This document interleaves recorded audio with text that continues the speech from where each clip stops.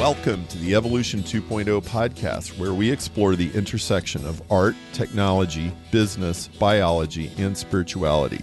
Here you'll discover new trends in evolution that are changing the way we think about everything. This is your host, Perry Marshall, author of Evolution 2.0, 80/20 Sales and Marketing, and Guides to Ethernet, Google, and Facebook.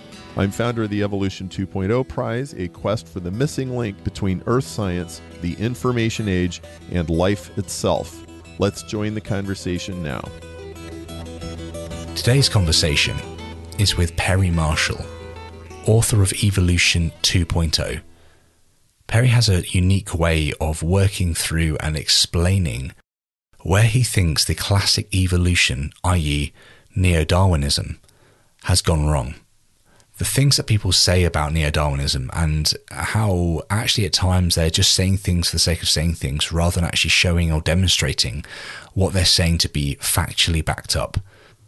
Since reading Perry's book, I've been really encouraged to begin to journey this stuff out myself. And in this conversation, you hear me talk about the sort of pillars that I think are kind of pointing to a reality potentially beyond materialism. I'm not saying that that's correct or true, but what I'm saying are these pillars are things that point to a area where we need to explore, we need to ask deeper questions, and we need to begin working to get answers in. So the classic things here would be reason, consciousness, evolution added into the mix, as well as Perry mentions here information, which is something he touches on within his book and is a core element within his book, but it's something that I need to, again, go away and look at and address myself. So this conversation highlights a lot of really interesting ideas within evolution. I'm not saying any of them are true or correct, or that I've got anything true or correct to say, but what I am saying is this conversation is helpful to begin to address these things and at least process them in your mind to a level which is going to help you to better understand what you think or where you want to go and explore.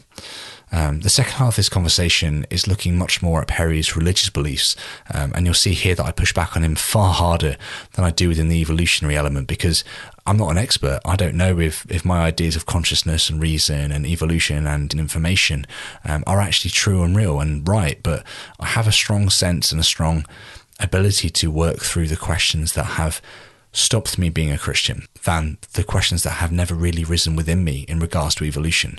I've never thought about evolution before I lost my faith, and when I had lost my faith, I really did believe that neo-Darwinistic viewpoint of evolution. So yeah, this is an interesting one. It's quite long, but I think it's engaging, and I hope you find it fascinating. And yeah, please remember that anything you hear in these podcasts, it's the journey that you're experiencing here. This is not the destination.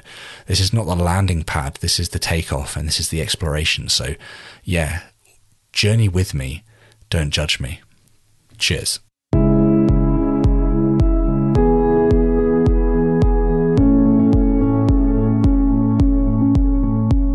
Welcome to When Belief Dies, a podcast honestly reflecting on faith, religion, and life.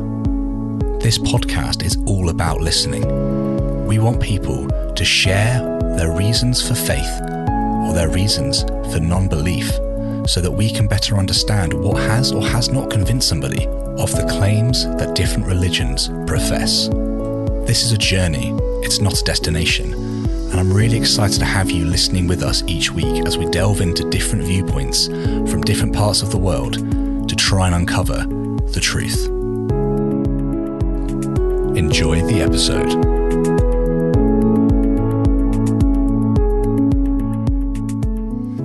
Hello, and welcome to another episode of When Belief Dies.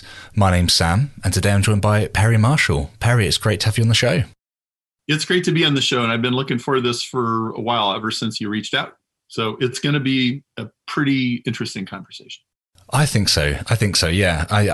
It's been really fun kind of engaging with you via email, and also kind of watching many of your YouTube videos that you have up online. I'll make sure there are links in the description, so listener, look out for those there. And also reading your book, which I actually finished this morning on my walk. And yeah, it was just really nice. So I was actually listening to the Audible version, which is you reading it as well, which is quite funny.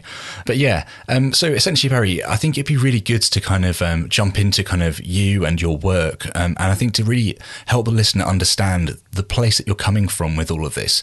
It'd be great if you can kind of sketch your story for us. So if you wouldn't mind kind of starting from the top, a little bit about who you are and about the things that have driven you to write this book and engage on this topic. Yeah, so I was a pastor's son in Lincoln, Nebraska, in a very conservative community. In fact, my dad, before he was a pastor, he worked for an organization called Back to the Bible. And they had a radio show and stuff. Okay. So like I grew up in basic Midwestern, super conservative Protestant Christianity. In case you're wondering, they were 4.5-point Calvinists. So that gets me to college. Okay. I got an older brother, older sister, younger brother, Brian, who you've met via email and we talk about a lot. And he and I are very close. And when I moved to Chicago, I visited this church called Willow Creek, which is a really famous church. And this is like the mother of the seeker group movement and like a totally changed church. I had heard wonderful things from these one people that I knew about Willow Creek, and I'd heard horrible things from my mother. Do you know what these people did? They did a marketing survey and they found out what people don't like about church and then they took it out. Like, this was total heresy to my mom's ears. And I thought, well, there must be doing something. So I went and it was like, oh my word, they fixed it. They fixed church. Oh my goodness, I didn't even have language to explain what was wrong with church, but like they took all of the bad stuff out and man, like I love this place. And so I quickly got involved. And in fact, within a couple of years, I was running a seeker small group, which is a Bible study for people like you. Or kind of like, okay, maybe not ex-pastors or what have you, but like you cannot assume that anybody agrees with anything. And I loved it. I mean, it was like being thrown into a pool full of some days piranhas, but it was okay. It's like we have rules. It's like you cannot ram anything down anybody's throats. Everybody's got to find their own way. You can point them certain ways, you can guide them a little bit, but really this is up to them. And that was fabulous. Well, going from the conservative Nebraska thing to this seeker thing, this is like sex change operation. Like this was so weird, okay, but I loved it. To fast forward again, I went there for 10 years and then I started going to a Vineyard Church, which is basically a Holy Spirit charismatic place. That was like another sex change operation. So I've had two. and so I've lived in like three completely different parts of Christianity that don't hardly even talk to each other. Now, I'm an engineer by education, electrical engineering degree. By career, I'm a business guy. I wrote books on Google and Facebook, and actually an electrical engineering degree is a fantastic background for online marketing because if you can understand the people, the engineering helps you understand the numbers, and it's a heavy numbers oriented business, right? So like that's my career and that's my bread and butter. Well, so things got interesting when my brother, okay, so I go from super conservative church and then I go to Willow Creek and you could say I'm going from the right towards the left or a little towards the center. Brian, my brother, he stayed on the right. I guess the right is that direction, right? And he went to John MacArthur Seminary, which is called Master's Seminary, only men, super he's just on that track. When he got out, he ended up going to China to be a missionary and teach English. So while he was there, he starts emailing me these questions, and they're encrypted because the Chinese are spying on you and all this. But these questions start coming out because it's like, well, what about this? And what about this? And what about this? And Well, I went to see him in 2004. And when I got there, I figured, well, he's going to have questions and we're going to talk about this. And what I found was he doesn't believe this anymore. He's basically done. And we spent the first couple of days just arguing. Now, Brian is one of the smartest guys I've ever met anywhere. And he is very good at getting to the bottom of stuff. Like, Brian is a bottom of the swamp kind of guy. And he's going to dig and ask and ask. He's like, yeah, but, that doesn't really answer the question. That only raises another question. So what about that question? And he would just go and go.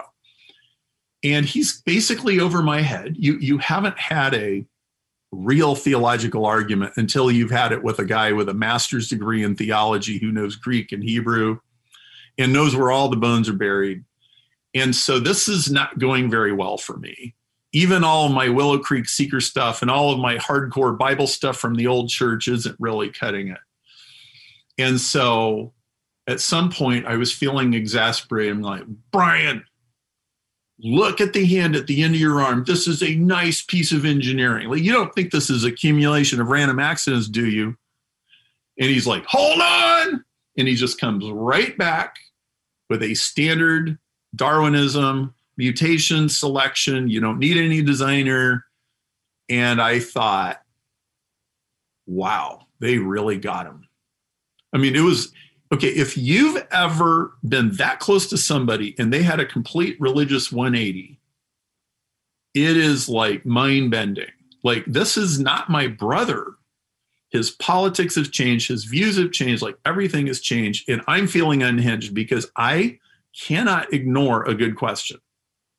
And so we're starting to have an argument about creation and evolution, which we've never even tried to have before, which I haven't really had before with too many people. I'm just going on my engineering instincts. And I thought, Perry, I think you need to shut up and stop arguing with you're only making yourselves miserable. You're not going to change his mind, not on this trip anyway. And like, you got a whole bunch of stuff of your own to go sort out. And I just remember thinking, all right, when I get home, I will buy as many books as I need to buy, and I will go down the rabbit hole, and I am going to let science make this decision for me, because my theological sensibilities were already wiggling all over the place. And I thought, well, what do I know that I know that I know? I know that if I build a circuit with these resistors and capacitors, it's going to work a certain way. And I can run it through the calculator or the computer first, and then I can build it later, and it works the same way. I know that. And if biology runs on the same laws of physics, then I ought to be able to figure all this stuff out sooner or later. So here we go. And I leaped into the void, and I cannot overemphasize how terrifying this was. It was like, I might end up being an atheist. I might send my wife and kids to church while I stay at home. Thanksgiving dinner might be different. And I was not uneducated, okay? In fact, part of my thinking, it wasn't just my wife and my family. There was another part of it, which was, Nietzsche said, if we get rid of Christianity, it's going to upend Western civilization. We're basically going to have to start over. Well, I've listened to enough Ravi Zacharias tapes to know that Nietzsche was wrong. But now I'm circling back and I'm like, what if Nietzsche was right? Like, oh shit. Like, and so my whole canvas was just totally up for grabs. And when I leaped into the void and like, okay, I'm going to go home and start buying books and stuff, it was like jumping into a black hole. Like, I do not know when I'm going to hit something and whether I'm going to go splat or anything. So that is how Evolution 2.0 got started. That's incredible. It's such a raw and honest story. I think it just mirrors so many other people's journey into this kind of realm of questioning and trying to work through these massive answers that life just sometimes doesn't provide for you on a platter, right? You kind of go to church and you kind of expect these sort of this means this and this means that, and that's how you get through these situations and stuff. And actually you end up sitting there and going, well, how do I possibly now begin to kind of marry together this sort of belief system that I have and this sort of view of the world that is also very obviously real and true. And then you kind of have those sort of pulls where, I mean, for instance, I've got quite a few friends that are kind of young earth creationists, you know, they really do believe in that sixth day.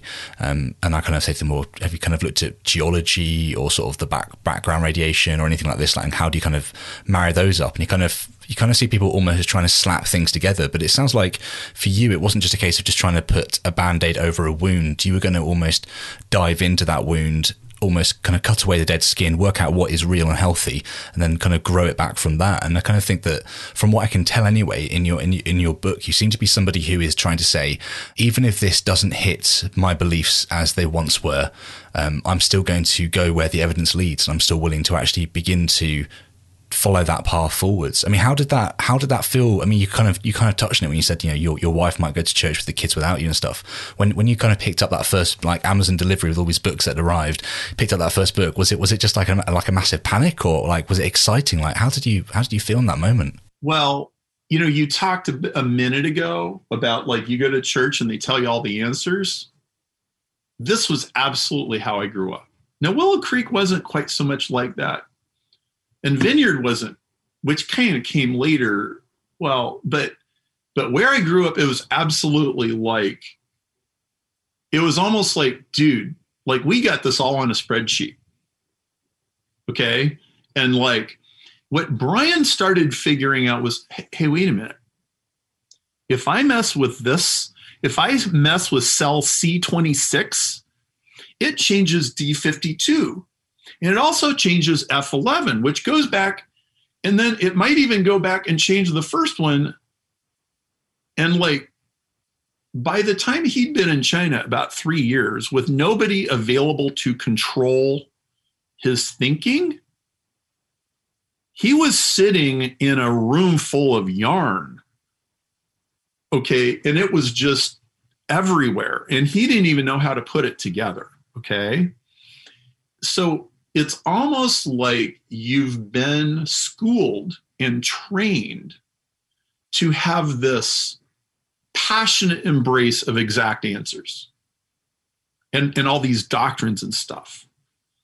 And he was starting to figure out, well, the interdependencies of all these things, like, this isn't working. Now, okay, for me, I looked at it a little differently. I looked at it like, well, rule number one is major on majors.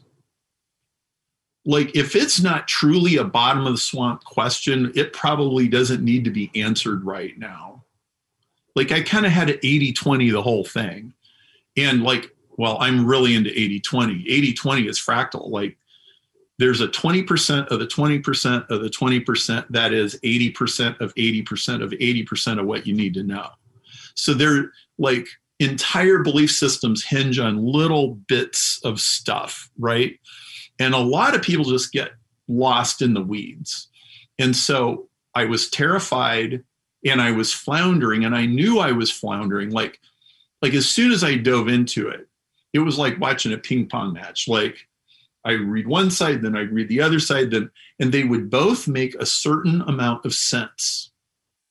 But was like, is there a way that I can start accumulating a log of, these are all the things these guys I'm pretty sure are right about. These are all the things these other guys I'm pretty sure are right about. And is there a way to sift through and like even get to a synthesis? And the other thing was, I knew that if I was just floundering around, it was because I hadn't found a solid fact. And that I was dealing in the squishy facts instead of the hard facts.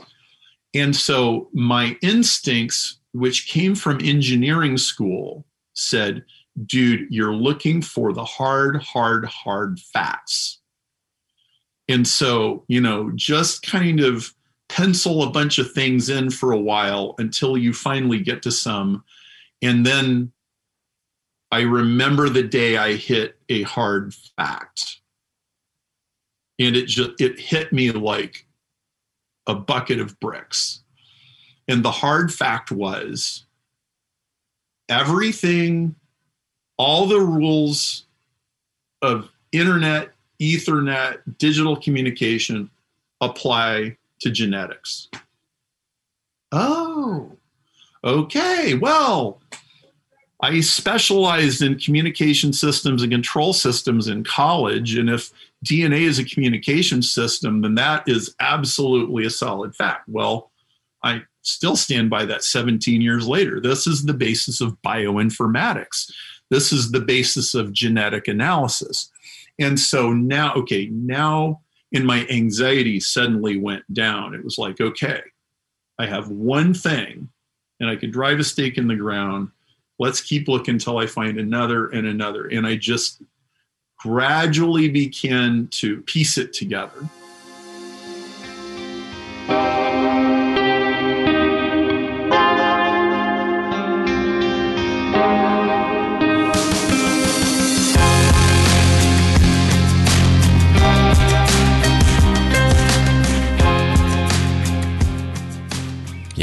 Yeah, and that's I think that's a really wise thing to do. Is almost kind of I kind of use this analogy all the time, but almost like you have a tent and you kind of peg down one corner, and from there you can begin to put up the rest of the tent and actually work out what is real and what is potentially real, but you can't actually prove as well, which is always an interesting one. So I kind of guess when you began looking at all this research and you began reading from kind of both sides, what were some of the sort of major themes that were being propagated from these sides, and how did you go about working through what's true and what's not? And I'm going to kind of begin to kind of draw on your book here, because I think there's a really interesting, kind of not most of your book, but a fair whack of your book is almost looking at random mutation and how actually that's something that's propagated consistently within the idea of evolution. It's in all the major scientific textbooks. Even my eldest is 5 and he's already learning about this a little bit at school. Like it's just been taught and everyone just says it, and it's like this is a fact of the fact of evolution. And how did you begin to read this stuff and also begin to see possible errors within the way that these things are taught on like an industry level? It's kind of a scary thing, really.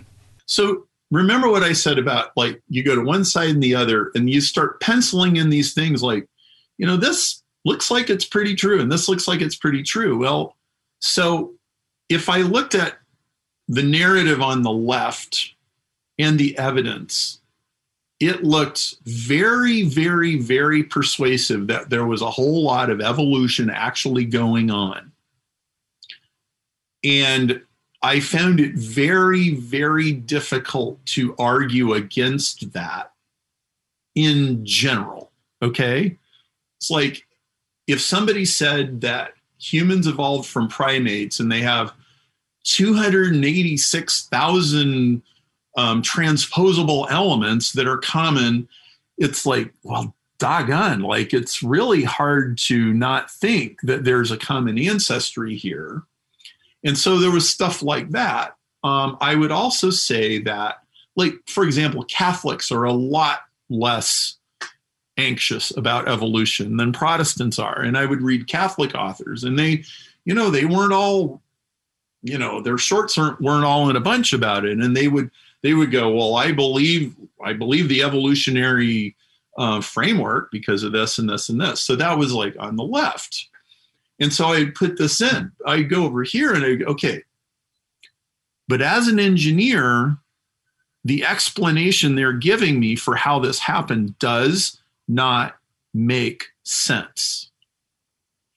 Like, so to the average guy on the street, you go, oh, well, you get these genes and chromosomes and they randomly change. And that sounds kind of believable. Okay, if you're a communications engineer and you've written an Ethernet book and you know how all this stuff works, you go, there is no possible remotest glimmer of a chance that is what's going on. No way. Because nothing in engineering works that way. So I actually sat there for about 2 years, literally 2 years going, it looks like evolution is true, but the explanations don't make any sense. And I just sat with attention, which, Sam, I just think you can appreciate because, you know, I've gone a little bit into your podcast and I've read some of your blog posts, and it's like sometimes you have these puzzle pieces and you're like, I do not know how to fit these things together. But both of these things appear to be paradoxically true. So can I just inhabit a space of ambiguity? And another thing that I think that highly religious people are trained to believe that they're like supposed to have a position on everything. Who says? Who says? Why do you have to position about baptism? Why do you have to have a position about the age of the earth? Why do you have to have a position about soteriology? Like, you know, Karl Barth once, somebody asked him, he's a very famous theologian. So, Karl, what's like the most profound theological truth that you have ever encountered? And he goes, Jesus loves me, this I know, for the Bible tells me so. Well, you know, he wasn't being glib. Okay, so, you know, I just kind of had to sit with that tension. But then I discovered James Shapiro, Barbara McClintock, and Lynn Margulis. And I talk about all of them in my book. And, you know, 15 years ago, it wasn't nearly as easy to find this stuff as it is now. But I discovered, hang on, buddy, there is 70 years of literature, very well established, including Nobel Prizes, that tells a completely different story about evolution than this random copying errors, mutation kind of story. And we are talking tens of thousands of scientific papers that document massive arrangements of genomes on a whole cell level. You put protozoans under stress and they rearrange their DNA in 100,000 different pieces in 12 hours or some crazy thing like that. And you have resistance to antibiotics, which germs can develop in minutes. You have like cancers, we could talk for 2 hours just about cancer if you wanted to. Cancer is incredibly adaptive. Cancer is evolution happening like on your pancreas right now. It's running out of control. It's, you know, it's not helping anybody, but I mean, it's speciation, believe me. And so when I discovered this whole other world, Sam, it was crazy. It was like, I had all these intuitions because I would sit there and I'd think, well, I don't know, maybe that stuff that they're calling junk DNA has an evolutionary function. Turns out that was absolutely the case. And all of a sudden it was like, doo, doo, doo, doo, doo. And Sam, when you have moments like this, like sometimes these journeys are long and lonely and arduous and you're like, where am I even going? But when you have these moments where all of a sudden dots connect, it's like the most pleasurable epiphany that you ever have. And what started to emerge was, wow, the creationists have almost defined this thing out of existence. The Darwinists have swept all of the interesting questions under the rug and, if possible, taken it out to the dumpster. But like, this is where the real stuff actually is. And I had no idea how fascinating this was going to get. I mean, I have not stopped thinking about this for a single day for 17 years. And now, I mean, I won't get into what's going on now, but man, this stuff is way more interesting than these two sides were ever arguing about. The stuff they're arguing about is just the surface level, trivial nonsense.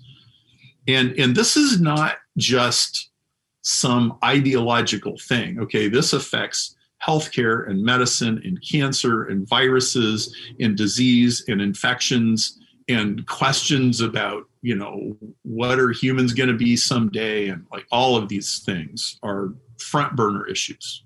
Yeah, I think that's what I found really pulling about your book, is it almost placed purpose back on the map, which might sound bizarre to a lot of the listeners, but it not, and also not that we actually have any necessary like answers to this stuff, but you from how you talk about the sort of I think you use the term evolution 2.0 Swiss Army knife, like these sort of 5 blades of the Swiss Army knife, which your book goes into in really good detail, but kind of how you talk about cells and the research that you point to and all these other writings. Like I'd literally never seen this on Twitter, Facebook, wasn't taught this at school. This has never come about from anywhere apart from this book. And I kind of just want to just reflect very briefly for the listener as well. So when I was talking to you to start with, I thought it'd be really good to get an evolutionary biologist onto the podcast to talk about this stuff with. And I reached out to a really famous guy called Jerry Coyne, who I'd emailed back and forth a few times with some questions anyway.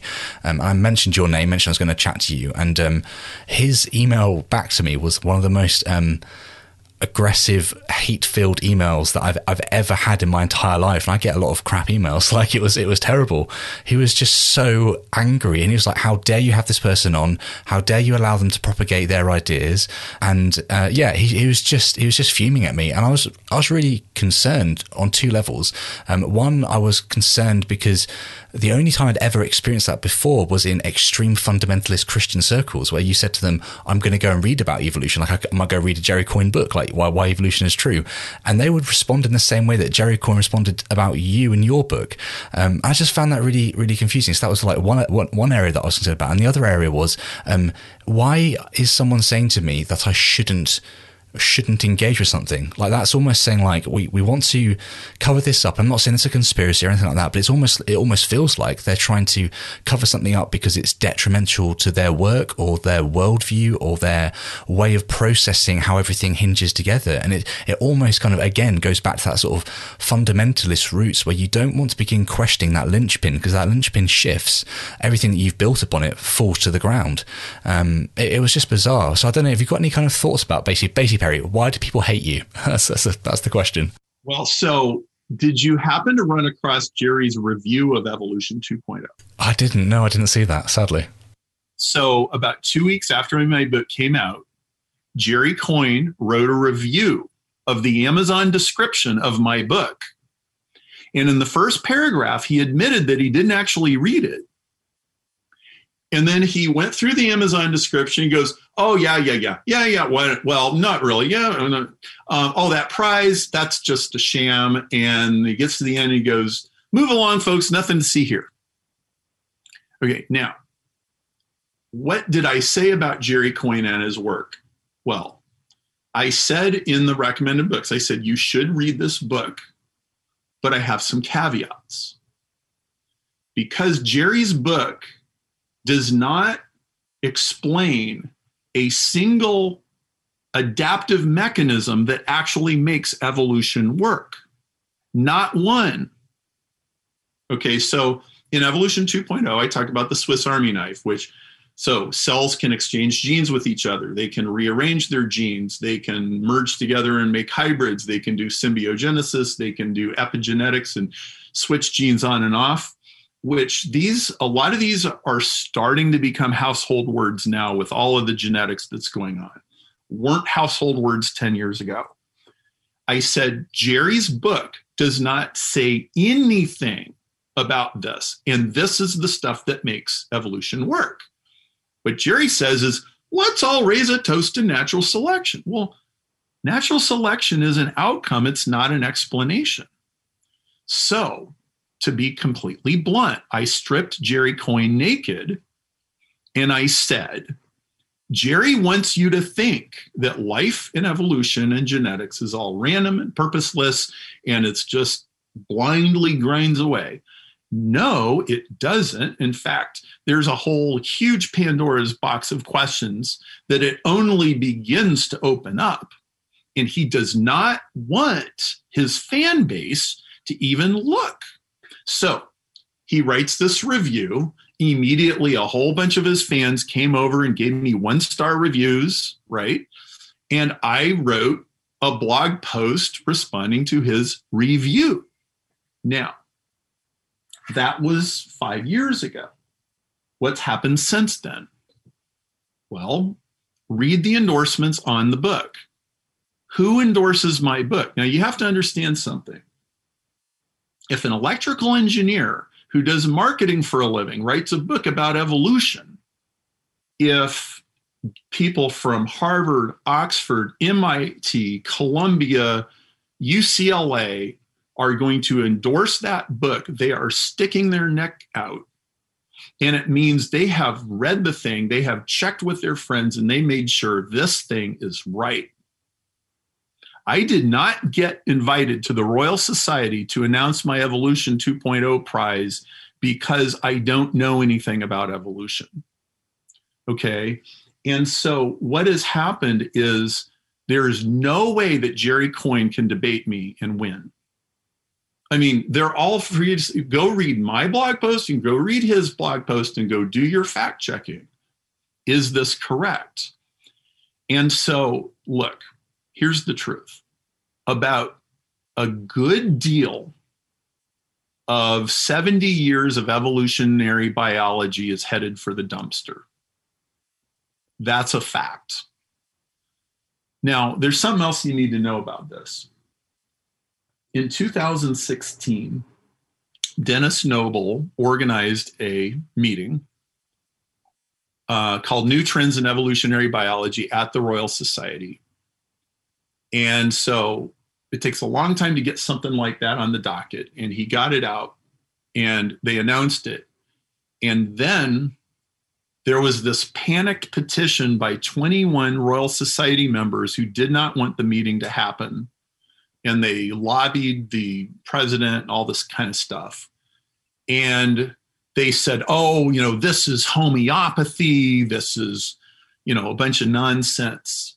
And Dennis had enough political clout and enough street cred that he weathered the storm and the meeting went ahead and happened. They invited all the neo-Darwinists in the world to come to the meeting and share the stage and debate it out. Only 2 of them showed up, and the rest of them wouldn't even come. And ever since then, basically that whole camp has gone silent.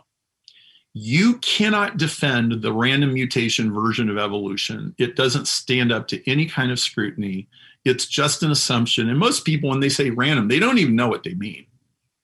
And so this happens. It's like, I wouldn't call this a conspiracy.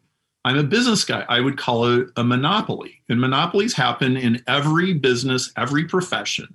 Every industry in the world is a good old boys club. And there's people that are in charge and there's people that want to be in charge. And, sometimes the people in charge are doing a good job.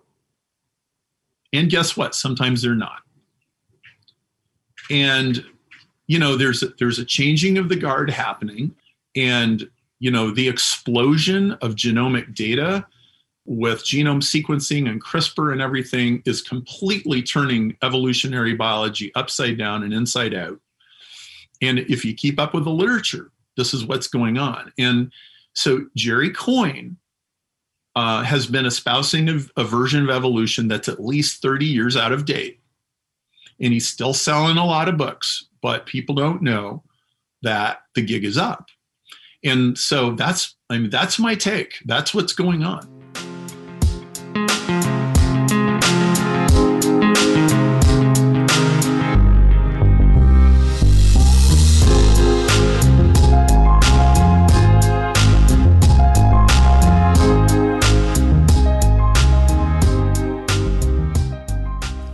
Yeah, and what I was really surprised at is, so I went away and kind of did a bit of research myself and looked at some of the names that you mentioned, and then looked at the people more recently who are also discussing this stuff. And someone like a Dennis Noble, who, as you said, has a lot of clout, has written a lot of stuff, is, he's literally friends with Richard Dawkins, and yet he's kind of saying it doesn't make sense anymore. It's we have shifted, but as I was saying, it's not. Dennis Noble was on Richard Dawkins' PhD approval committee in 1960, whatever year it was. So yeah, these guys have known each other for 50 years. Wow. That's crazy, isn't it? So yeah, so like these people, it's fascinating because I think you see this within, as you mentioned, every area of life. And I'm kind of thinking more along theology now and sort of the way that people even read texts of the Bible and interpret them can also be very much set within a structure due to a theological perspective that they want to adhere to or call true. We'll kind of park the religious stuff for later, but it's fascinating because I think I mentioned in my book review that, sort of like your book might, never become a big, massive book. Although I feel like it could also become a gateway into understanding where these arguments lie and how to see evolution as different. And the way that you talk about adaptive mutation rather than random mutation, and how actually genes adapt compared to just randomly. Yeah, I mean, you kind of talk about this sort of fly experiment where a fly gets hit with essentially like nuclear radiation, and how this happens for many generations of the fly's existences across decades within our time, but thousands or hundreds of thousands or hundreds even, of generations of the fly, and actually we don't see them actually being able to randomly adapt something that's going to help them go through, and how there are other experiments that have done similar things, but how we can see adaptive mutations to enable change that is positive and helpful for the cell and the being that the cell's within. And I wonder, can you kind of help us as a listener and as myself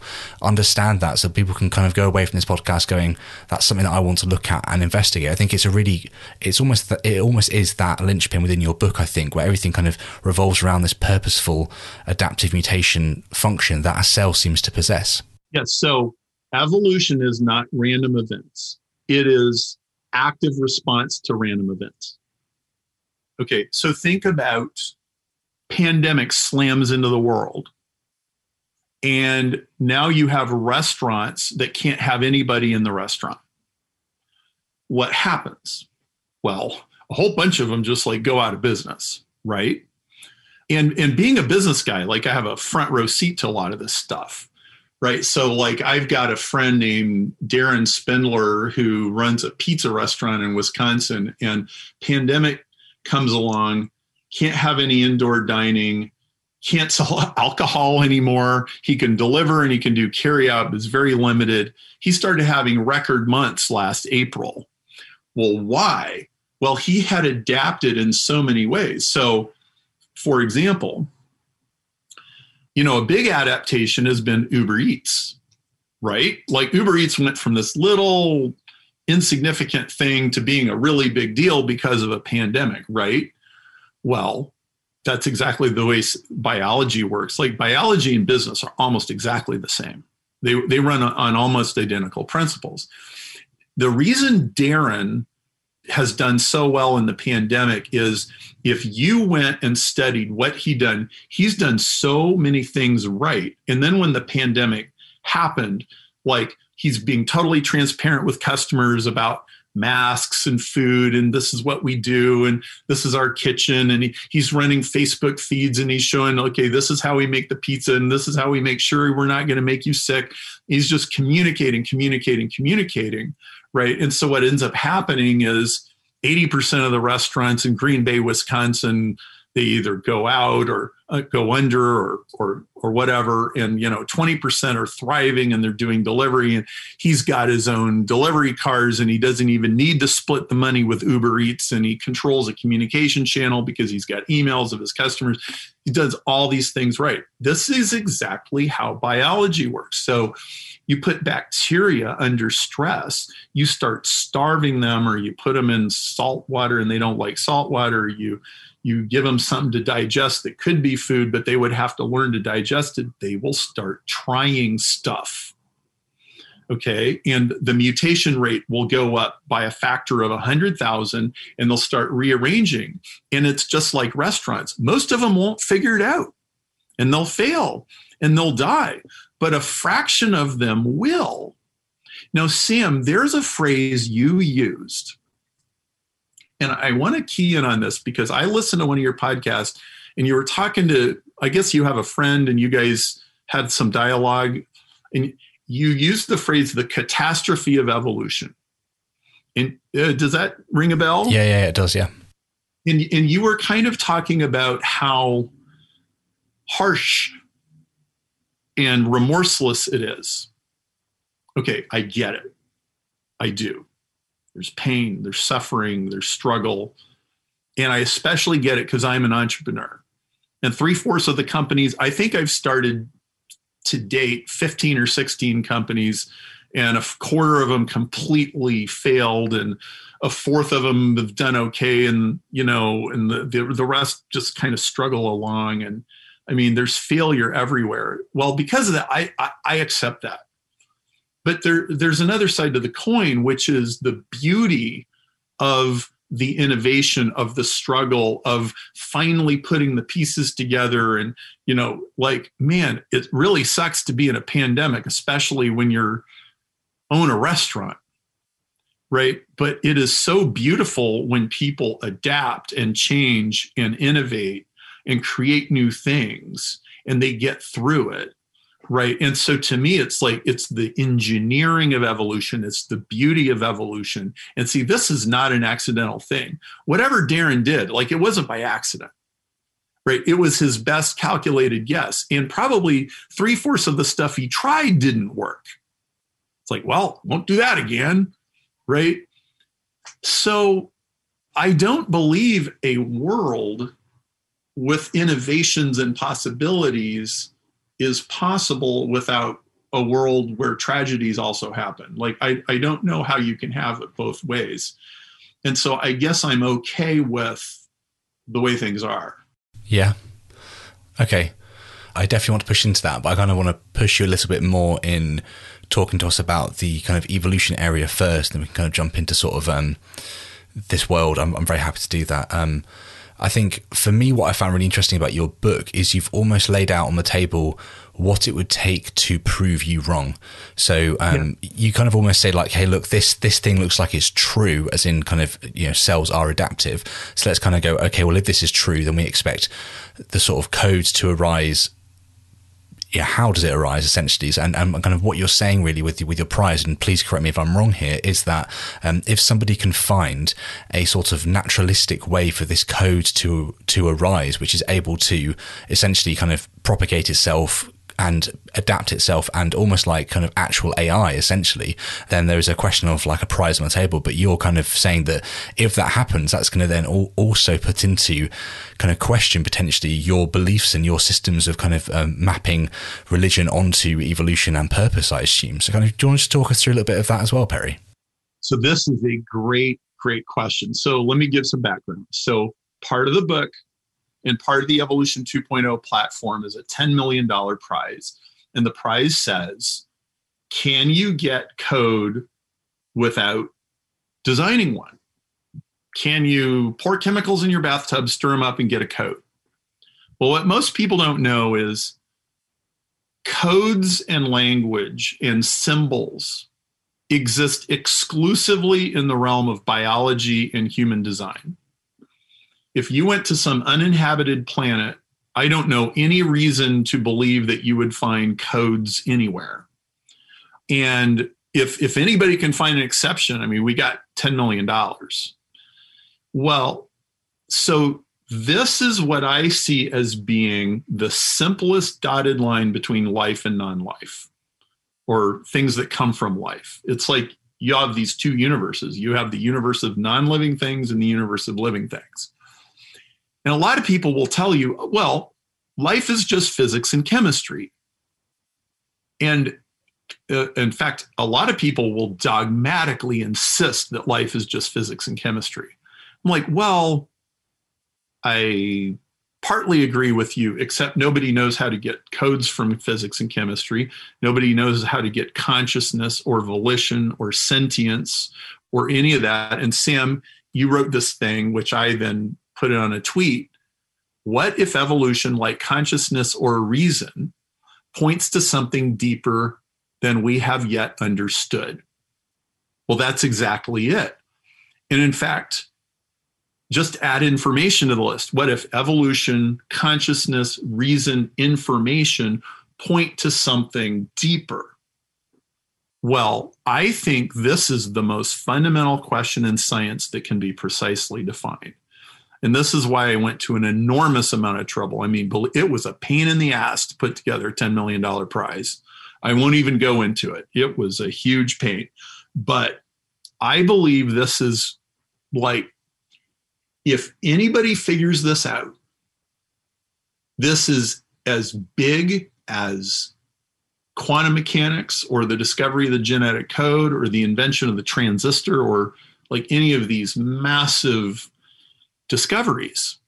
Now, there's a theological point I want to make here, because for the first couple years I was doing this, I was using this as an intelligent design argument.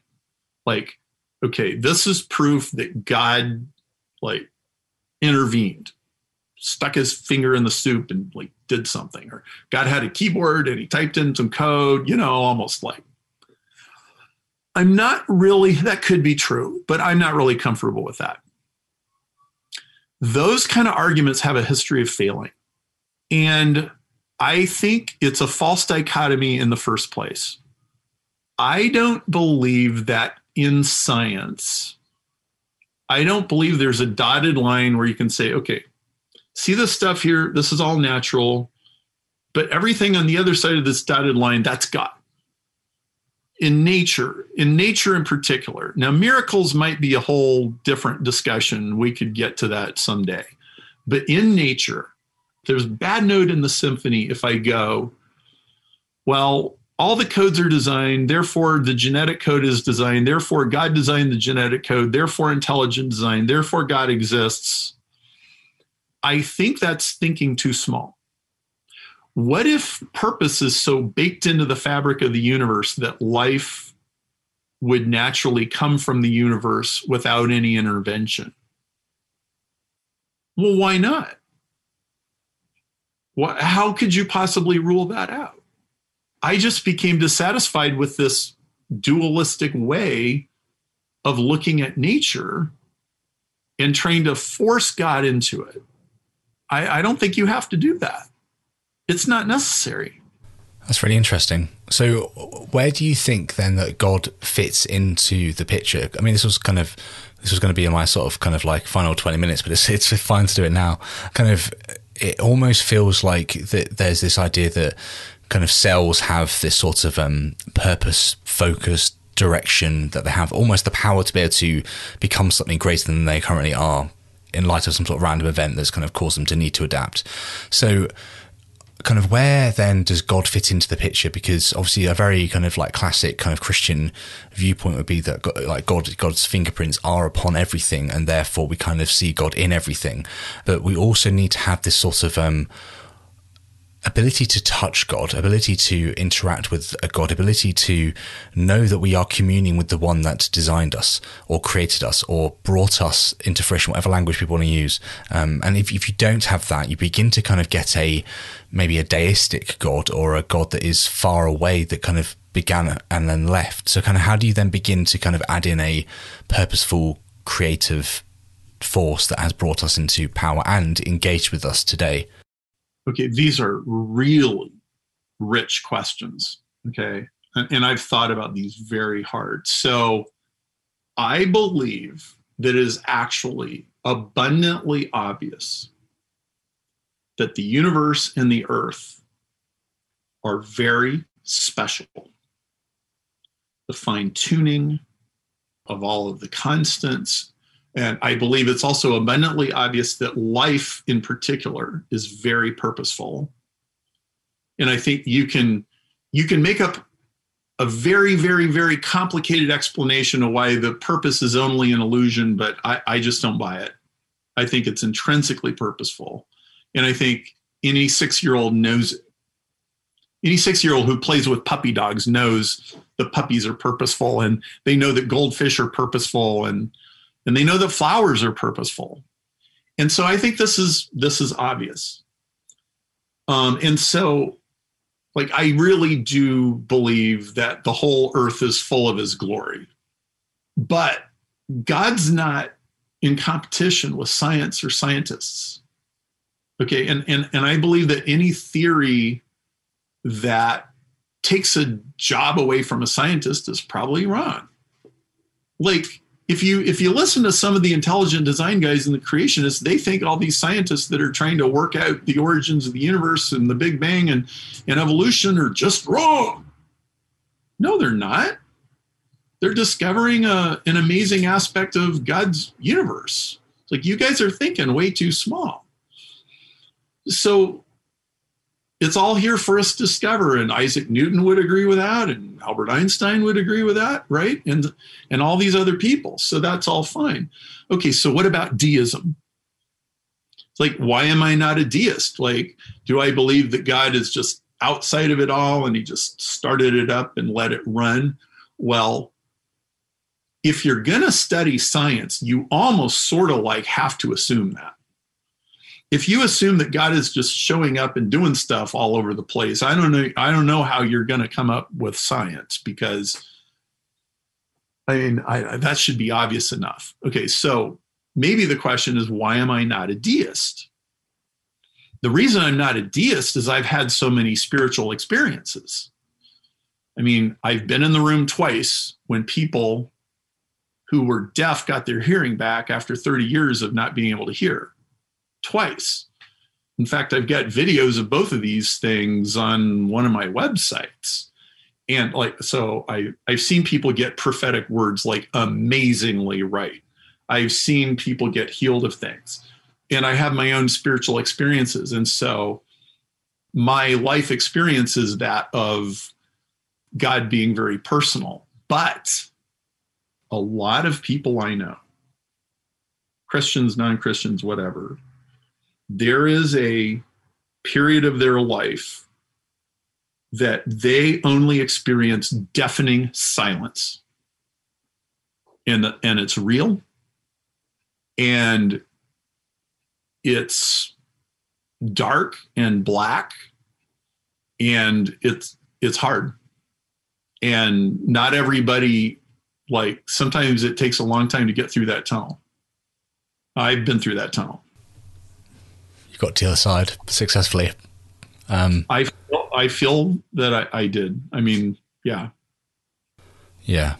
I mean, but I really don't want to make light of anybody's personal experience of, well, I pray and it just bounces off the ceiling and I don't hear anything and I only get static. I know what that's like.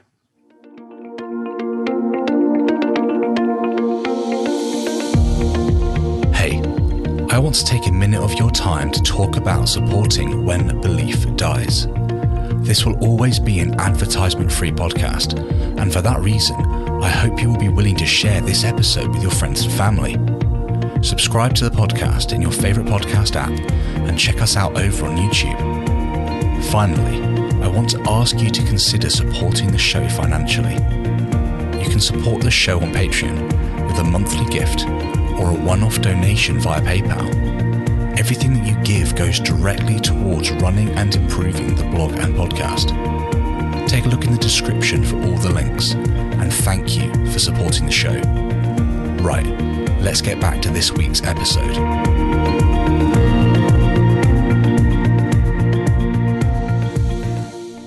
Yeah. So kind of just reflecting on kind of someone else's perspective, potentially listening to this podcast, it could almost sound like you found this, or you're talking about this amazing potential within evolution, which might not be true, but actually kind of from what we can tell, it seems to be a possibility and it's worth exploring and it's exciting and it's vibrant and there's scientific experiments that can kind of go into that. But then there also seems to be this element within kind of what you're saying now about adding God to the equation, which feels obviously far less scientific and far less rigorously thought through. And I kind of wonder, do you agree with that actually this could seem to be more just experiential and less provable? So obviously we could say that there could be a God behind the purposeful cell. Let's call it purposeful cell because it's easy for me to get in my head. So there's a purposeful cell and we could say there is a God behind this, and that is what I believe because I feel it to be true because I've witnessed certain things. But then I could also say, think about, there could be two things. Could be a human-made situation where a mother in Syria is nursing her dying children because of a starvation due to famine, due to a war that we have created, i.e. humans. Or it could be a ecological disaster that's nothing to do with humans, an asteroid smashing the planet, killing the dinosaurs, the amount of horror and death and suffering that went on in that situation. And actually, these two kind of like, potentially naturalistic, and if you believe it is just naturalistic, things that have taken place where you've got the sort of like potentially human brought about and naturally brought about circumstances. People listening to you say that you have felt things or seen things or witnessed things, these people getting the hearing back, that's fantastic. But the mother in Syria who's burying her children is probably like, well, it's not as fantastic as it could be. And the dinosaurs were like, well, what have we done wrong to be wiped out? I mean, it's a very loose example, but these things are kind of, for me, suggest that it isn't as black and white as potentially, I'm not saying you're drawing it out to be, but Christians can draw it out to be. And again, that isn't scientific. There's no way of actually verifying that there is anything extra that is adding into this soup here. I don't know. What are your thoughts, Perry? So the Evolution 2.0 view of the world says that there is some level of intentionality going on at every level of life. Barbara McClintock believed that plants and trees know that you're standing there. Okay, and look, there's not like any lack of evidence that this is probably the case. Okay, there's lots of books about all that kind of stuff. If you can step out of your human-centric view of the world where you think we're the only ones that know what's going on, okay, you can start asking questions like, well, what is it like to be a tree, or what is it like to be a blade of grass? And, I don't even know. Okay. There's these huge gray areas, but one thing's for sure is it raises the stakes of pain and suffering and struggle to be about 1 billion times bigger than humans typically ever think about. Okay. And it adds, like when St. Paul says that all creation groans because it's waiting for humanity to get their shit together. Like, he really means that. Okay. Like, an environmentalist could certainly understand that. And I think sometimes an environmentalist is just aesthetically like, well, look at all that litter, or look at that toxic waste dump. Like, yeah, well, there's some fish that got to live in that river. They might have some opinions about this. Right. And so this raises the stakes on our relationship to nature and even what we're willing to think about. I think these kind of questions make most people's brains hurt. But see, I think these questions are at the root of an evolutionary universe. And I think you have to have an evolutionary universe in order for love to exist. And so I am sympathetic to Teilhard Desjardins' idea of the omega point, which he said nature and the universe and the cosmos is all trying to get to this ultimate place. And see, I think that may be at the root of evolution itself. I kind of mentioned, and you tweeted it, which was fantastic. Thank you for that. But obviously consciousness, reason, evolution, and information, I think as well, could be on there. And these things, I think, do point to things that we have not yet grappled with correctly. And we have a lot of work ahead of us. And that's why I really struggle with the term atheist, because I think within atheists' mindsets, there seems to be this almost dictated mantra that you have to be a materialist to begin to grapple with the world and make sense of stuff. And I understand why that's sort of like a propagated position that people consistently espouse, but actually there is so much wonder that seems to be beyond our understanding that we need to be engaging with, and that really excites me, which is why I massively prefer the term agnostic atheist, or just agnostic. I tend to call myself an agnostic on most things, but for me it's that we can't begin to attribute a cause to it until we begin to understand it more effectively, which then brings me back to kind of wonder, well, so thus far within history, there hasn't been a definitive point where you can go, now I see God.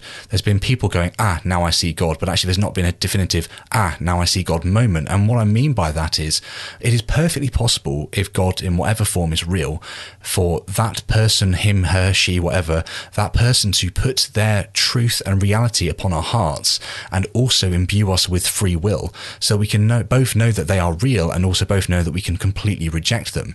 But I don't actually think a lot of the time that we have the ability to even grapple with what is and is not true due to our limited understanding.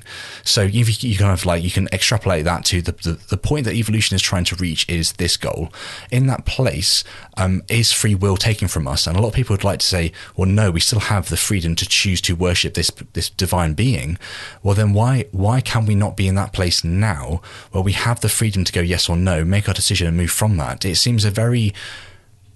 I can't imagine, like, so I use my kids as an example repeatedly, and I'll kind of use it here because it pulls both ways. It's that, if one of my children was to die, it would be absolutely like the most horrific thing I could possibly imagine would be that I would much rather drown slowly than witness them die 100%, which might sound weird to people that don't have kids, but there you go. And also I can kind of understand within an evolutionary framework how they could and will one day eventually suffer and die and fade away. But if there was a God that was able to pull up from the fabrics of reality a truth and allow us to live within that, why would that need to slowly kind of work its way up? Why could we not begin to live in the reality of their fullness from the get-go? Because I still think we could have the choice to go yes or no. We don't need mothers 400 years ago to witness their children suffering, like say 90% of their children died, or whatever the actual statistic is. We could actually allow them to have children and also know God is real and allow them the freedom to reject or accept it, and also experience pain and suffering, but not the levels of horror that we do experience. I just find it weird that humans seem to be told that you have the ability to make a decision to believe in God or not, and yet we witness more humans dying before they're able to make the decision to believe in God or not, throughout most of history. So it doesn't marry together for me very much. Sorry, there's so much in that, so feel free to pull apart whatever you want.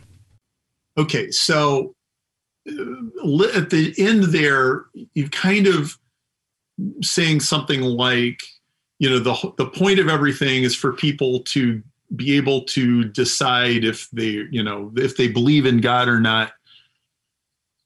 Well, that's a very reductionistic evangelical kind of way of defining the purpose of life. Okay. And we're probably getting way ahead of ourselves if we say, well, that's the goal.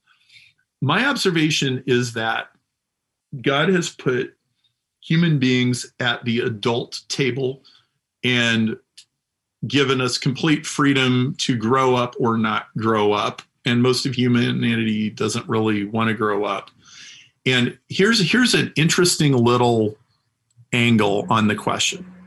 So one of the things that I have found very, very, very useful over the last 10 years or so is, I guess you could call it prophetic counseling,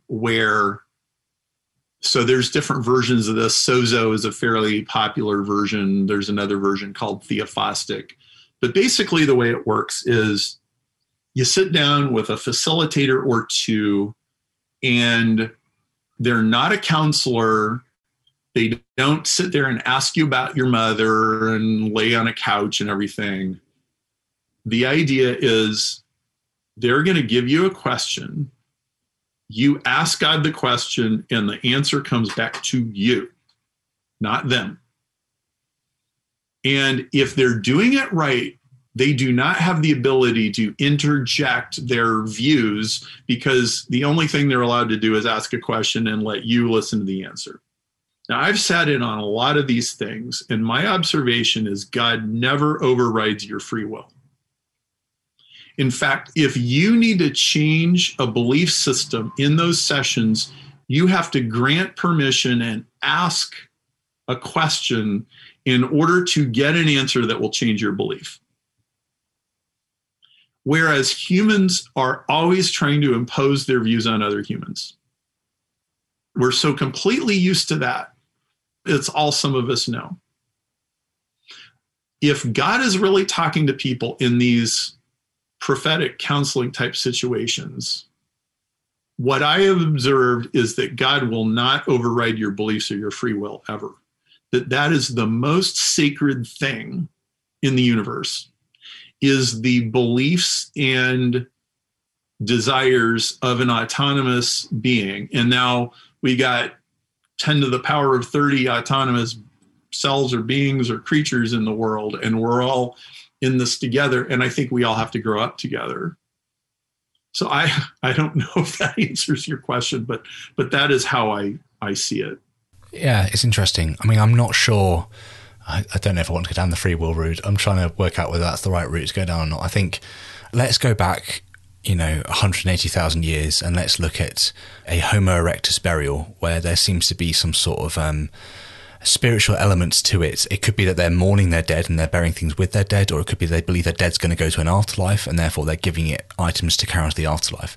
I don't think they had the free will to be able to decide that the Christian God was true, obviously, because the Christian God wasn't known at that point, and then you could kind of bring that all whether it was to Jesus and the revelation of Jesus. So my question would be, given the vast history of the hominin line and where we are as humans today, what makes us think that we're able to interact and understand who and what God is compared to the past? Because I don't think that the Bible is necessarily the foundational text that a lot of people say that it is, due to, well, many things, which I'm happy to go into. But I think there's a clear confusion between, or a conflation maybe, rather confusion between what we espouse to be true, like our worldviews and our kind of the things we propagate. Like my kids will say that's not fair and all that sort of stuff. Like that's our worldviews, and that's what comes out of us naturally, which we could talk about God in there.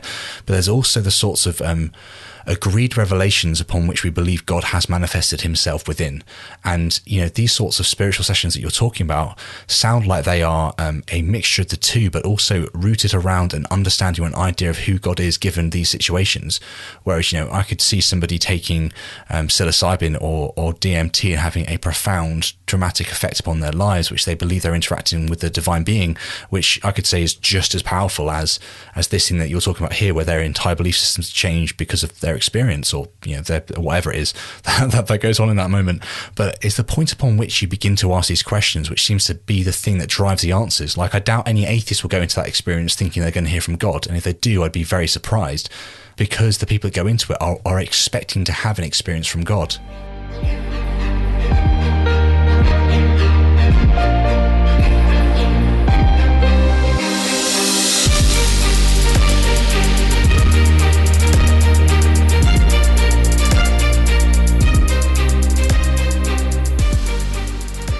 Well, so you're right.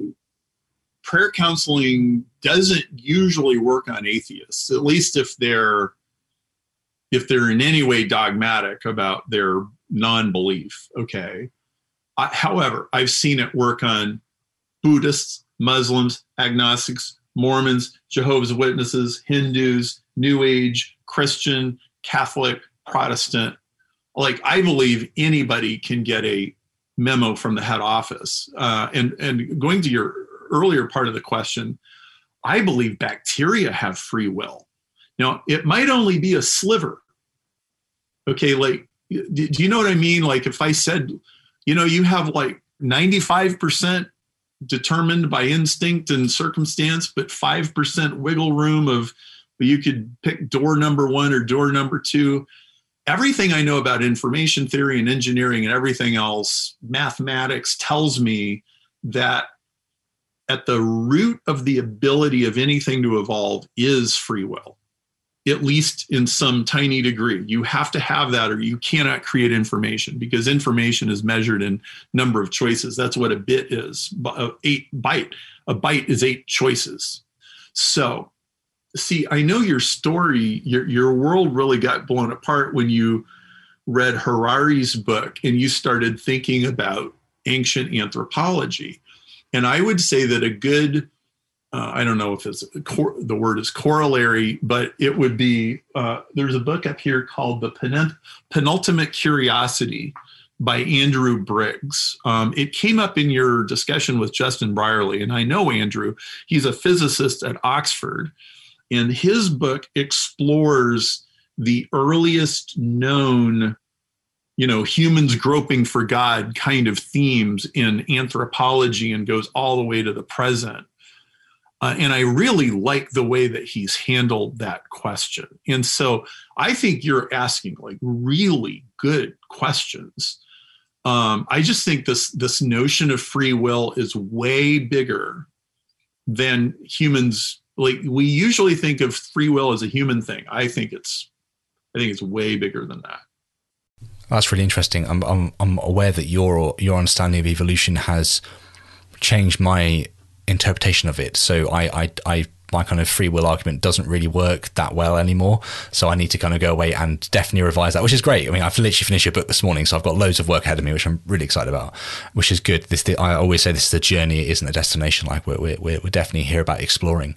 I mean, I have no issue with somebody, and this is going to piss a lot of my atheist listeners off, which is fine, but I have no issue with someone saying that God is real in some format. It's just the personal revelation that is God and imbued by God to an individual, so that you can fully grapple and interact with this being that is above or in, or whatever language you want to use, around the whole of this kind of matter that we interact with and that we are ourselves. I mean, the fact that I am a physical being who is full of holes, you just can't see the holes because of your eyes. But if you look really closely, I'm just full of holes, more holes than there is actual matter. And the fact that I can have a conversation with another being which is full of holes and it rationally makes sense, I mean, that is like a massive what the heck moment. Like, that just doesn't make sense. So I'm aware there is wonder in the universe. It's just like, even when you think of heaven, I know I've mentioned this already, but it's a realization that I don't think we're going to, like, if heaven is a place we're trying to get to, and I'm aware that I'm saying things that you might not agree with anymore, based on your last thing, but if heaven's a place that we're trying to strive for as a species here on earth or elsewhere, depending on however you want to read your theology, free will needs to be a part of that if it is a part of the doctrine that you're trying to attribute to get there. But what's to say that somebody in heaven doesn't have the free decision to go, I don't want to believe in this God anymore, I want to move away from it? Because if they don't have that ability, then it isn't free will. And if they do have that ability, then why can't we have it now? It doesn't seem to be an answer that I found that is comfortable with those two sort of battles. I can only make a stab at that. I have a very hard time imagining that anything we call heaven would not involve free will. I think it would have to. But what if the available knowledge is such that you don't ever have to believe a lie anymore? Okay, so an awful lot of conflict and problems in humanity is because people believe things that aren't true. Or they live in a scarcity mindset where they just don't, there's not enough to go around for everybody, so I'm going to burn down your village and take your stuff, right? And like, what if that's not true? But what if before the ability to believe a lie is taken away, we have to relinquish our desire to believe a lie? No matter how you read the Garden of Eden story, literal, figurative, or anything else, one thing that it surely tells you is a lot of times humans would just rather believe something that's not true. They like it that way. I mean, isn't that like one of the most fundamental points of the story? And we have to wrestle with our desire to live in our fantasy world. And I don't think anybody in this earth gets around that. We all have to wrestle with it. Yeah. No, I actually agree with that. I think that, we are consistently, and this kind of goes back to Harari a little bit, like we are consistently constructing narratives to kind of grant ourselves peace or at least the ability to make now worth something for the future. It's that ability to kind of understand the state right now and understand the state that is hoped for, and therefore live from this place into that place, and almost kind of like project that future state into today to begin living in that reality now. And I think that kind of like sums up religion fairly well in quite a few respects. I just think, again, like if God is able to do that, there is no reason why he couldn't have started from that bedrock, that foundation where, why would he have had to have allowed, it's just the sheer amount of pain and suffering and horror and abject depravity that has taken place to, like, I kind of look at my ancestry, and there's a very high chance that I'm only here due to somebody getting raped, essentially, quite a few generations ago. But that's the only reason that it seems to be that I'm actually here is this horrific event that happened in my past, which if that hadn't have happened, I wouldn't be here. But at the same time, is it right that happened? And it's that, could God not have, these are massive questions I don't expect to have the answers to, but these are the sorts of things where I'm going, I can follow you this far and go, this is so exciting, but it's that extra level where the language gets a bit more fluffy. The kind of what's if, maybes, potentials are a little bit more unknown. It's that God could allow us to know this and to experience him and to say, I know the one that desired me to be, but yet he doesn't allow that. He allows a what if. And maybe it is very much as you said, maybe it isn't a case of us accepting or believing a set, strict group of propositions that enable us to enter into whatever future state there is, if there is even a future state. But it's that question of, if there is a future state, what does it take to get there? And if there isn't a future state, what's the point of right now? Well, I'm not sure in this kind of, we could have another conversation maybe and keep going, but I think you'd be very interested to hear a little anecdote. So every Tuesday I do Bible discussion with my kids who are age 16 to 25. And 4 of them consistently show up every week, and they always think it's interesting. And it's kind of like that seeker group thing where, I'm not really dictating what they're going to believe. So, we're always taking something apart and trying to understand it. Well, it just so happens that right now we're in the book of Job. And I think we're at like chapter 15 or something. And Job is 40 chapters. And most people, first 2 chapters, last 2 chapters, skip the middle. We're actually reading the middle. And my 16-year-old son, Xander, says, Dad, this is my favorite book so far. I'm like, okay, explain that. And kind of between him and the others, the answer I got was, well, first of all, this ain't sugarcoating nothing, right? Like the last church I went to, I don't even think they talked about Job once in 10 years. It's like they just kind of wanted to pretend it wasn't even there, all right? I mean, Job is a pain and suffering book. Well, the thing that Xander likes so much about it is the arguments back and forth between Job's 3 friends and Job. You pathetic windbag! When will you stop blaspheming? Don't you realize? And if you really stand back and you listen to what these guys are saying as they're debating, for the most part, his friends want to believe the world is fair. And obviously, Job, you screwed up. And like, by the time you get to the end, it's like, no, Job didn't screw up. Life was just pretty much unfair. Well, what my kids appreciate is the honesty of this. It's like, you mean I didn't have to wait till I was 47 to figure this out? Like, and by the way, this is the first book written in the Bible as far as anybody knows, right? And so, like, I don't have an answer to suffering. What I can tell you is that neither the Jews nor the Christians flinched in the suffering question. Now, modern Starbucks people have a really hard time with it, but they didn't.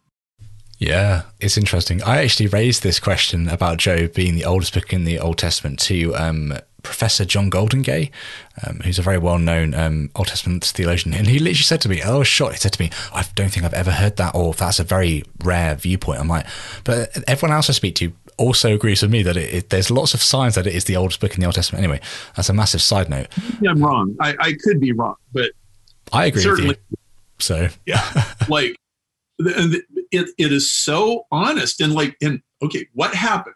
Satan and God had a wager. It's like, okay, if this doesn't tell you that life can be capricious, I don't know what does. Right? And it's like, look, if you don't like this, I totally get it. But I mean, I'm going to turn 52 in the next week, and I just think the older you get, the more you come to realize, like, life on planet Earth is not all caramel lattes and frequent flyer bonus points. And, the pain is everywhere. It's squirrels and it's birds and it's fish and it's not just us. We just have a level of self-reflection about this that my dog doesn't seem to have.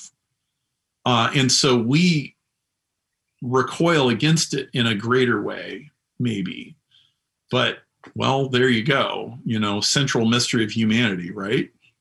Yeah. No, it is. It is. I think it's such a hard one to reconcile, because within the Christian narrative that I was woven to, there is the, God will bring all suffering into a completion, as in it won't make it the worst thing ever, but he will complete it. He'll bring that final chapter. Every tear will be dried, every sorrow will be lifted, or whatever the phrase is. I literally forget these days, which is weird because I used to preach it all the time. But it's different because God seems to be the thing that will bring that to its fulfillment, and in him there will be the perfection. And it's that how, without being able to interact or know or engage with this being that is God, and knowing where that being's brought. I mean, you kind of mentioned that all these different religious groups were able to experience or get something from this prophetic ministry, which sounds. I've literally got no issues with any of this. It's just how do we know the God that is behind that? And maybe it is that there is something that is, further on that I'm willing to accept. Maybe, as I mentioned before, reason, consciousness, evolution, information, these things are pointing to something that is further out, and maybe that thing is a God, and these people and their religion. I mean, I spoke to a lady a little while ago that will kind of air 2 episodes before this, and she very much talks about religion being the sort of weaving into reality of something which is inexplainable. So you could look at the resurrection of Jesus as a prime example. Like, somebody clearly believed that they'd seen the risen Jesus, and that meant something to them, and from that they weaved into reality.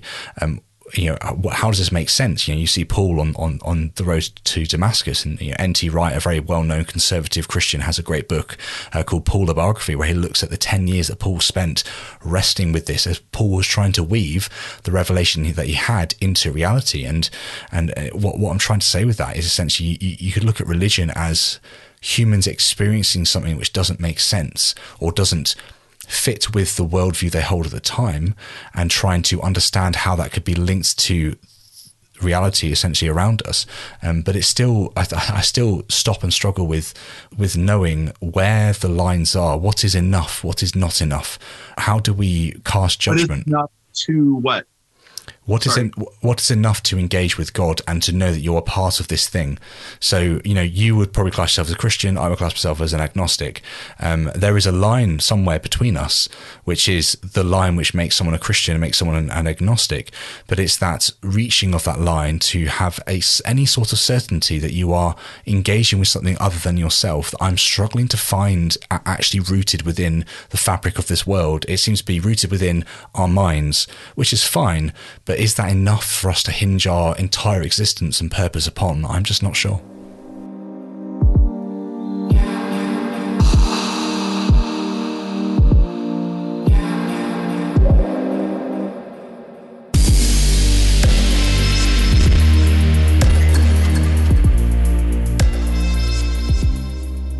So I don't know where I'm going with this, except I just feel like I should probably say that let's ask the question, what did Job want at the end of the book when the arguing with his friends stops, and then God starts talking about Leviathan and all this stuff, right?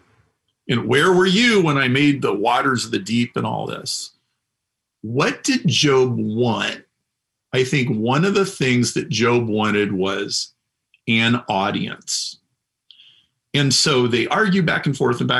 And then all of a sudden, finally, after a long, deafening silence, God suddenly shows up and says, all right, let's talk.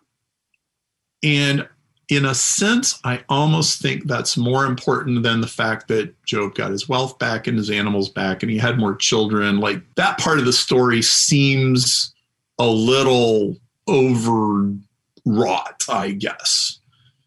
But the part where, okay, I'm listening. Now, I talked about, I know what it's like to go through this tunnel of deafening silence. Karl Barth talks about this more eloquently than anybody. He's got a book called Evangelical Theology, and he's got a chapter called Temptation. And he doesn't mean temptation the way an evangelical would mean temptation. There's a Catholic meaning, which is the deafening silence of God. You had your ceremonies and your rituals and all this other stuff, and guess what? God didn't show up. And you're left there with nothing. So, okay. And like, I went through a really hard season. It lasted the better part of 10 years. But there was a spot where, so there was this long period of time where mostly I felt like the prayers are just bouncing off the ceiling and I'm in this desert. And there was a lot of stuff. There was marriage issues. There was business issues. There was this point where it was like, God's there. He's like, I'm listening. And things did not get immediately better on the outside, but it was a completely different experience on the inside of having an audience. That was my experience. And I realize I'm completely in the realm of the subjective. I've got a book that I'm almost done with called Memos from the Head Office, and it is a compilation of a bunch of these kind of stories. If you go to my website or to search Perry Marshall Memos from the Head Office, you will find some references to some of these things, and you could watch some videos and listen to some stories because the book isn't out yet. But like, I would just say, I acknowledge people go through these deserts, and it seems like you're in one of these, and I just honor where you're at. If I could tell you like almost like a dirty little secret, or when I ran those seeker groups at Willow Creek, I mean, this got pretty edgy. Eventually, I moved my seeker group out of Willow Creek to Borders Bookstore, and I would have it at the bookstore.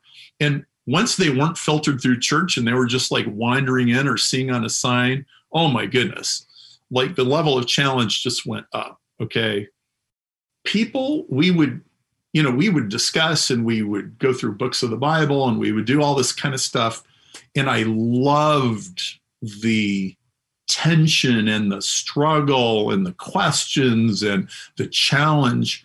And it was almost like sometimes people would be like, no, I don't believe this. And they'd wander off. Other people would go, you know what? I like this. I like this Jesus guy. I'm going to become a Christian. It was almost like a little bit of a letdown when they would meet Jesus, because their angst would go away. And it was like, I think I'm done with you. You like, hey, I know this guy and he's got a Bible study and he disciples people. And I think you should go talk to him because I just like these angst-ridden people a lot better than I like the peaceful ones. And, maybe that's good, maybe that's bad. I don't know. But I like the demilitarized zone much more than I like being on one side or the other. I think all the interesting questions happen in the demilitarized zone. It's why I like your podcast. And I respect the fact you didn't just like a lot of people, they just flip from one fundamentalism to another fundamentalism, and they're still a fundamentalist. I have a feeling that Jerry Coyne was originally a fundamentalist religious something or other, and he flipped to being a fundamentalist atheist, and he never got over his fundamentalism. And fundamentalism is a personality type. It's not a religion. It's just an archetype. It's just one of the people in Canterbury Tales. And you meet one like in every crowd. And they're just dogmatic and like they got the answers and they want certainty. And like, if you want certainty, I really wouldn't recommend that you go into science. Maybe you should be an accountant. Or no, don't be an accountant. Be a bookkeeper. Bookkeeper is like really certain. I'm not even sure accounting is certain, but I know bookkeeping is. Yeah. Yeah, it's fascinating, isn't it? The way that we're wired. I was also reflecting a few podcasts ago about the fact, and I find it a weird tell, but the fact that we are so wired to want truth. Like, where did that come from? Where did the ability and the drive to want truth come from? Because I don't seem to be able to let go, right? I'm consistently like, no, I want to know what's true. Like, why? Why do it doesn't matter. It might not even matter. Why am I so dictated by this desire to know what and what is and what is not true. There's a question. Yeah. Like just camp out there for about 6 months. Yeah. Really, like these are questions. You circle them and you circle them and you circle them like as long as you need to. Why the hell am I so obsessed with truth? And what is that? Okay, there's a good start for a great set of questions. Look, I admire people that will take the long way through a problem. These are not easy. And you probably found, a lot of your like Christian buddies don't really want to go there. Right? Well, I guess you're cursed with whatever we're cursed with. Yeah. I think it's good. I think it's healthy. Yeah, me too. I always say that if God is real, and if he's there, then the search for truth and understanding will reveal him in whatever form that comes. And I'm very aware that it will not be the conservative Christianity that I left. It will be something different, which is exciting, I think. We haven't even talked about this. My Christianity underwent major reconstruction through all of this because I just kept taking stuff and putting on it the anvil and giving people a chance to swing hard at it. I think if you're going to get to the truth in the right foundations, I think you have to rewind to 400 AD or maybe 200 and start playing the tape forward again with different assumptions, different things getting baked in, different doctrines. I think there's a lot of stuff that is way off. And I'm not saying this like some bitter fundamentalist. I'm just saying there is a bunch of stuff that's not working. It doesn't work. It hasn't worked. Oh, that guy you were just interviewing, the last podcast that came out, and he like went through the church fathers and like all of this church history.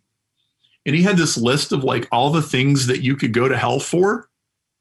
I don't think any of those things are in the Bible. When I read Jesus, as far as I can tell, the best way to get to hell is to not take care of the poor. Hello? I mean, that's what's actually in the Gospels. All this doctrine about, well, if you don't believe in 4.5 points of Calvinism, that's a bunch of legalistic nonsense. It's like you feed the poor, you clothe the naked, you fight injustice. What are all these people doing? There's an awful lot of church that's just masturbating. I agree. I think Dave said it on our very early podcast, and I still agree with it. I think the figure of Jesus is someone who is very attractive, something that's very exciting. It's just the ability to live it out in reality is the big question. Well, it's very attractive and also scary to death. Oh yeah. I mean, this is an insanely courageous person. Yeah. Okay. And I mean, whatever your theology is about him, I mean, talk about somebody that will shake you to your core. So there is not enough wrestling with mysteries. There is not enough appreciating questions. Andrew Briggs, the physicist that wrote Penultimate Curiosity, he was telling me, when Paul Davies has a conference, he always likes to invite me. And the reason he invites me is because I like questions more than I like answers. And I always give a presentation about like, these are the 15 things in particle physics that nobody knows the answer to. And it makes everybody squirm. You know what I found? Ordinary scientists tell you what they know. Great scientists tell you what they don't know. And just replace scientist with theologian, philosopher, bowler, tennis player, like it's in the questions. And not that you just have to live in a fog of questions. You'll eventually get to answers. But if you can be okay in your skin with a whole bunch of unanswered questions around you, man, I think you're going to get through life with a lot less bruises and disappointments. Because look, the first time the people who have all the answers catastrophically fail, that really messes most people up bad. Yeah, it's crazy, isn't it? So I guess it'd be good now to look at kind of where people can go to kind of carry on their exploration of this stuff. I'm kind of talking for people in general who want to kind of read more about your works and what you've done, but also for me, Perry, like if I wanted to go away and begin to explore the idea of, these cells that are driving themselves forwards almost, where would you say turn to next? Like what would be the next book you'd say, here's the one for your list? Well, let's try to focus on books that are easy to read and easy to understand. So obviously I rather like Evolution 2.0, and you can find that on Amazon. I also think Dennis Noble has a book called Dance to the Tune of Life, Biological Relativity. It's a short book, and it's very profound, and it explains the post-Darwinian evolution concept very well. I think, the Evolution 2.0 YouTube channel has a lot of interesting things on it, and there's a podcast, and we go all kinds of different directions in that. It's not just about science, and I think people would find that interesting. If you dig a little bit, you'll find some of my stuff does get into theology. And I know you're going to have some links, and maybe people would like to go. So I don't really know your audience. I don't know what they're into. It sounds probably a little more philosophy and theology than science. And I have a lot more thoughts about theology than I typically talk about, because you can only blog about so many things.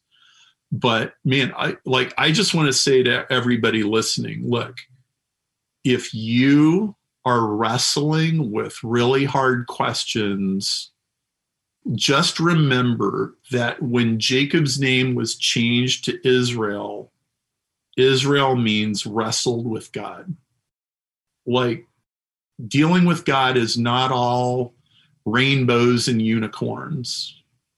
I think there's a place for that in children's books, but at some point you have to grow up and you have to read the book of Job, and you've got to deal with the world the way it really is. And I think there's something in common between Brian, my brother, and me and you, is this crisis was our summons to grow up.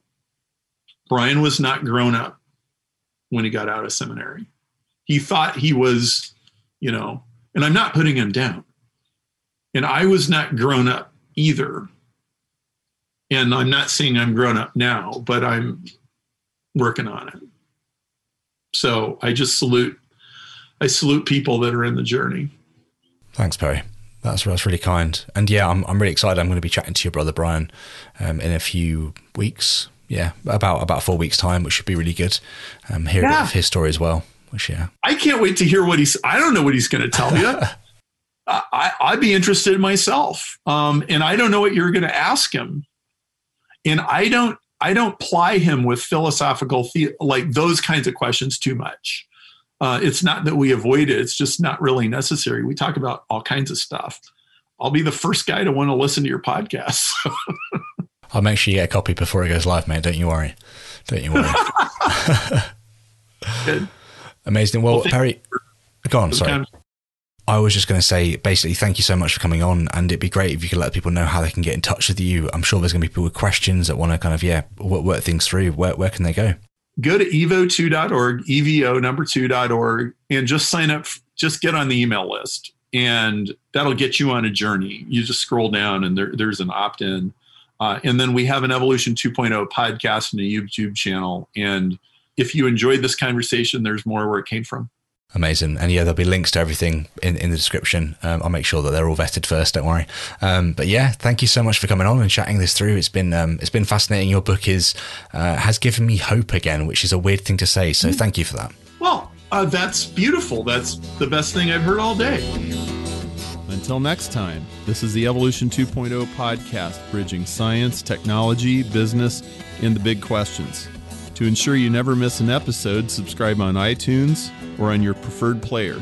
If you like the show, rate us on iTunes. Join our email list and social media at cosmicfingerprints.com.